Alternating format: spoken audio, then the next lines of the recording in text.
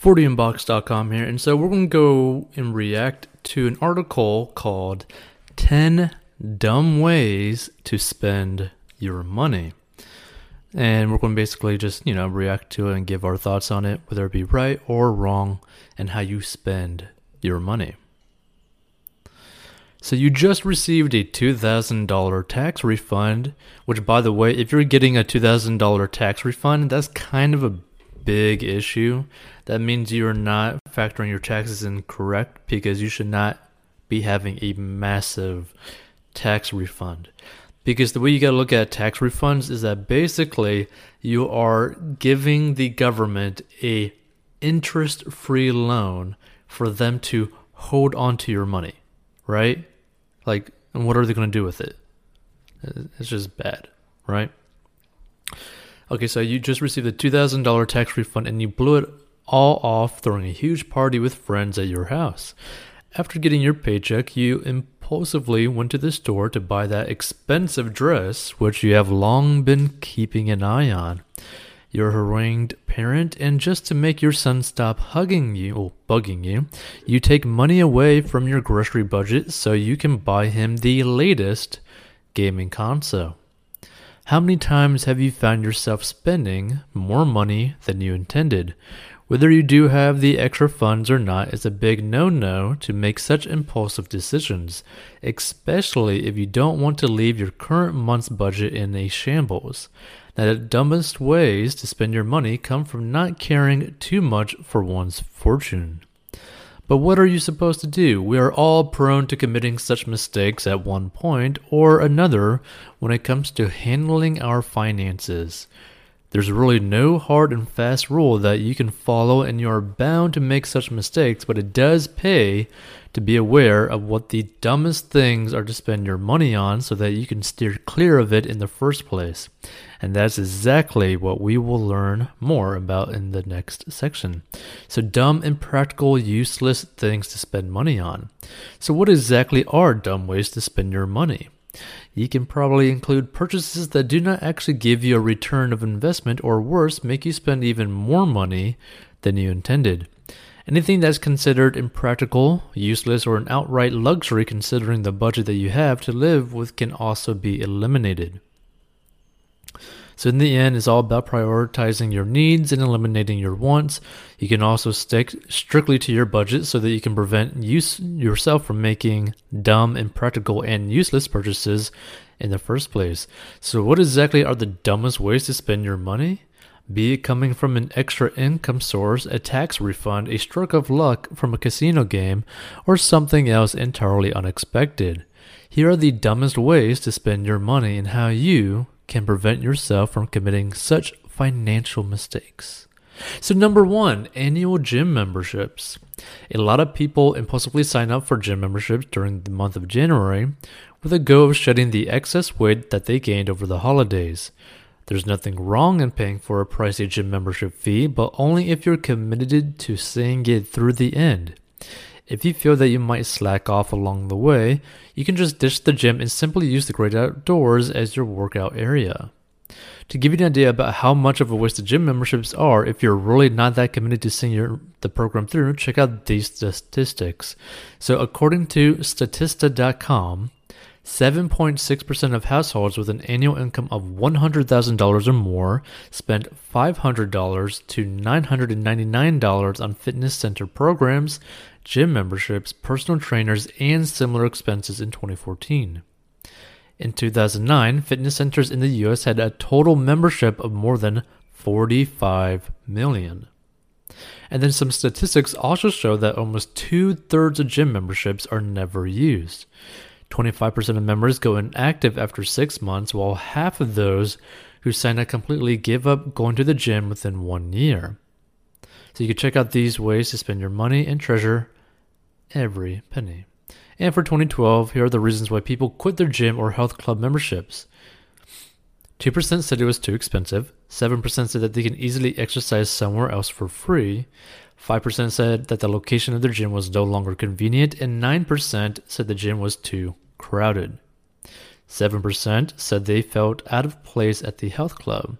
And other reasons include wanting to participate in other types of exercise, finding the ambience too intimidating, not knowing anybody else, not liking exercises in the first place, not having anyone to guide them, meeting their fitness goals, not knowing what to do in the gym, not meeting their fitness goals again, and developing an injury or other condition related to going to the gym. Really, there are a lot of excuses to not use your gym membership anymore, so why would you sign up and pay for something that you already know you're bound to abandon sooner or later? A better decision to keep fit for the coming year is to simply run, bike, or do other outdoor exercise or activities, and if you like the familiarity of using gym equipment, you can just as easily skip the annual contract and look for a cheaper membership that you can renew on a monthly basis. So, I pretty much agree with this completely. I mean, for pretty much anyone out there, this is basically what's going to happen. And a lot of times, none of this will actually end up helping you lose weight and basically be a complete waste of money. That being said, if you do take the gym seriously and you are willing to pay that whatever amount of money it is, being healthier will end up saving you money in the long term. That being said, if your goal is just to lose weight, all you really need to do is go into a caloric deficit, and basically at that point all you have to do is literally count your calories. If that's your sole purpose to working out, which for the most case that's what people do, all you have to literally do is count your calories and just basically have a decrease of 100 calories or 200 calories per day each day. So if your maintenance is 2,000 calories, you just drop that to 1,900 and you just slowly lose the weight. You don't have to actually work out or do anything like that if you just want to lose weight, right? So just keep that in mind. And by the way, one of the best exercises for you in the road is doing light cardio like walking, which is 100% free. So number 2, a new car. I agree. So okay, this may not necessarily be one of those dumb ways to spend your money, but buying a new car is really extravagant. When you consider the fact that the minute you drive off a new car from the parking lot, it's already depreciating in value, add to that cost of owning a car starting from gassing it up to regular tune-ups, you would really think twice about buying a new car. If you don't want the value of your new purchase to drop by as much as 10% with the first mile, you can wait up to 3 years for the depreciation level to drop before you spend money on it. A bonus is that you might still get a warranty without having to burn a hole in your pocket. Next is 3, credit card interest and similar fees. Although we're living in what is practically a credit card dependent world, it makes no sense to waste your money paying for credit card interest and similar fees. I agree. If you must use your credit card to pay for things that you cannot otherwise afford, make sure that you have the funds to pay for the full amount of the bill when the due date arrives so you can skip on paying the interest, but yet don't swipe the card at all. I agree with this. Don't swipe the card at all or insert it nowadays. And the thing is, right, if you have to use a credit card to buy it because you can't afford it at that current time, guess what? You are too poor to buy that item, right? So number 4, daily online deals. So similar to coupons, daily online deals are there to lure you with the words free or 50% off. The problem with daily deals is that they usually have a limited time span for you to purchase, or that there are a certain number of purchases that need to be made before the deal is considered valid. So when you think about all the trouble that you have to go through in order to get half the price off on a restaurant meal that's an hour away from your house, or an auto detailing job at a merchant that's similarly located, the discount that you'll get is not usually worth the extra bother. Look online for efficient ways to spend your money if you have to. I actually agree with this a lot. Although I believe Honey is actually a pretty good tool that can help people save, I think, a couple $100 each time they end up buying a whole bunch of items. Now, it's not sponsored or anything, but it might be something to check out. Number 5, extended warranties. If you want to find out a few ways to spend your money efficiently, there are a few things you need to keep in mind. Whether it's for a television set with a huge screen or any other big ticket appliance, extended warranties are almost always never claimed. Despite the fact that it's just a few dollars more, there are a lot of exclusions under the fine print of the extended warranties terms and conditions, so it's better to skip them. For example, this is actually perfect for buying a brand new car.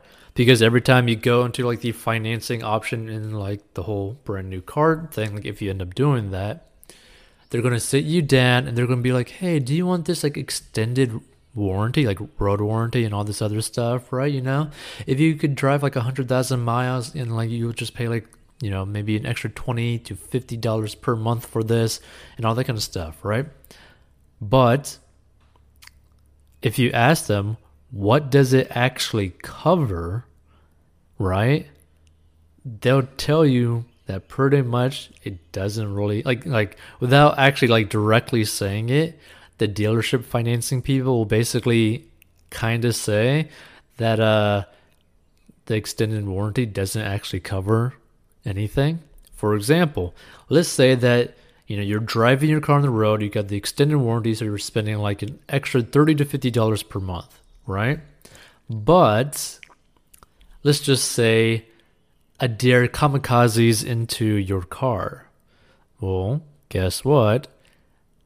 That is not going to be covered by the extended warranty that you paid extra for on your car. So that means that you've been paying $30 to $50 per month for an extended warranty that will not even cover something like a deer just kamikazing itself into your car, which can happen depending on where you live.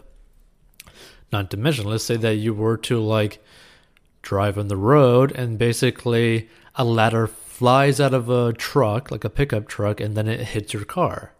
Guess what? That's not going to be covered by the extended warranty.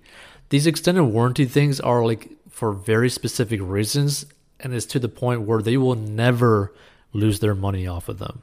That's the only reason why they offer it, is because they know that they're not going to lose money on it.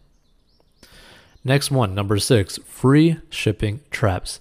When you visit websites like Amazon, you'll be tempted to fill up your shopping cart with additional items so that you can meet the minimum amount to get free shipping.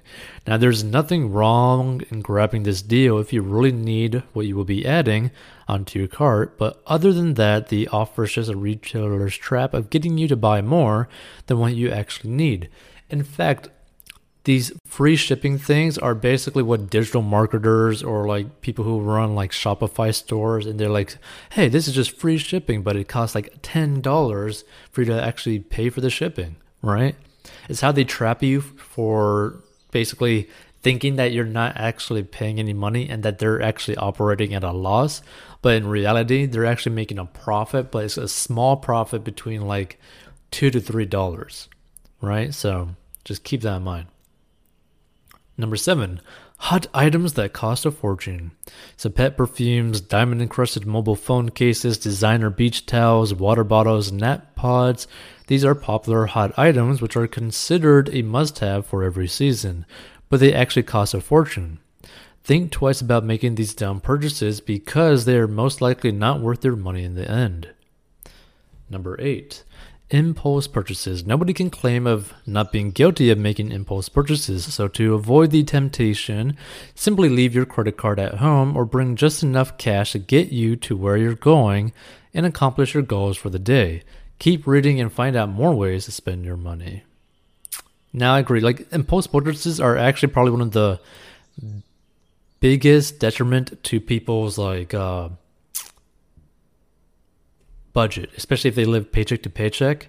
This can really cause someone basically almost making like any amount of money to basically get to the point where they're actually living paycheck to paycheck because they're just not thinking about it.